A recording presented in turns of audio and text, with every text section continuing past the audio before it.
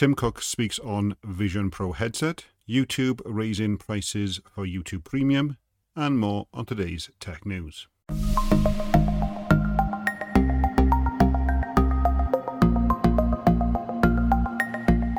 Samsung is slowly rolling out One UI 6.0, which is based on Android 14, to the Galaxy S23 series, and then we should start to see it reach the older models such as the S22, the S21, etc. So make sure you be looking for those updates in the coming weeks. Well, YouTube is officially cracking down on ad blockers all around, and they give people a 3-strike policy. After the 3rd strike, then you are completely blocked. So they are obviously trying to push people into either watching ads or going with YouTube Premium.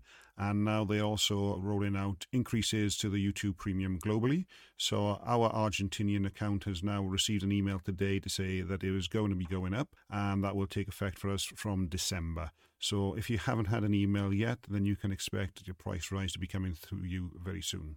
Google Chat has actually got a bit of a redesign, and it's starting to look a little bit more like Google Messages. Now, Google Chat is the one that really comes with your Gmail, and you have obviously a separate app you can download as well. And it is quite useful if you spend a lot of time in the emails to be able to chat directly with other people from there. So it's been a while since this app seems to be updated.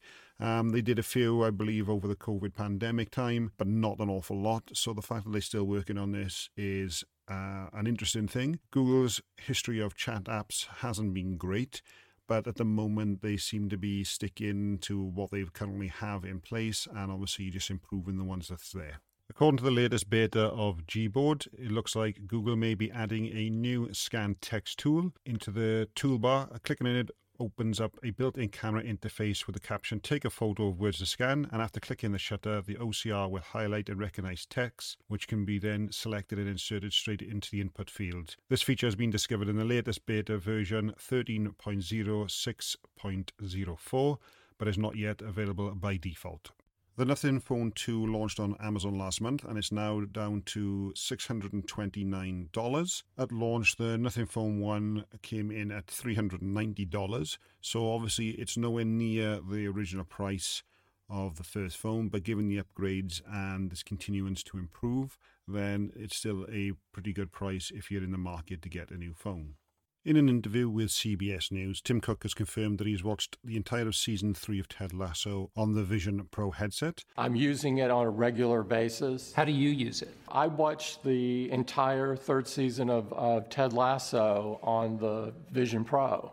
And also, during the interview, Tim Cook has confirmed that they are still trialling people coming back to work after the COVID pandemic, and that this will probably be an ongoing thing for some time. Tim Cook says, obviously, there is a need for certain numbers of people to be coming back into the office to work, and they are still trialling the 3-day return to work. How have you approached the coming back to work part of the post-pandemic age? Yeah, what we did was we admitted we don't know what the best approach is. And so what we decided to do was run a pilot where people would come into the office 3 days a week. We deal with user experience, and this requires collaboration.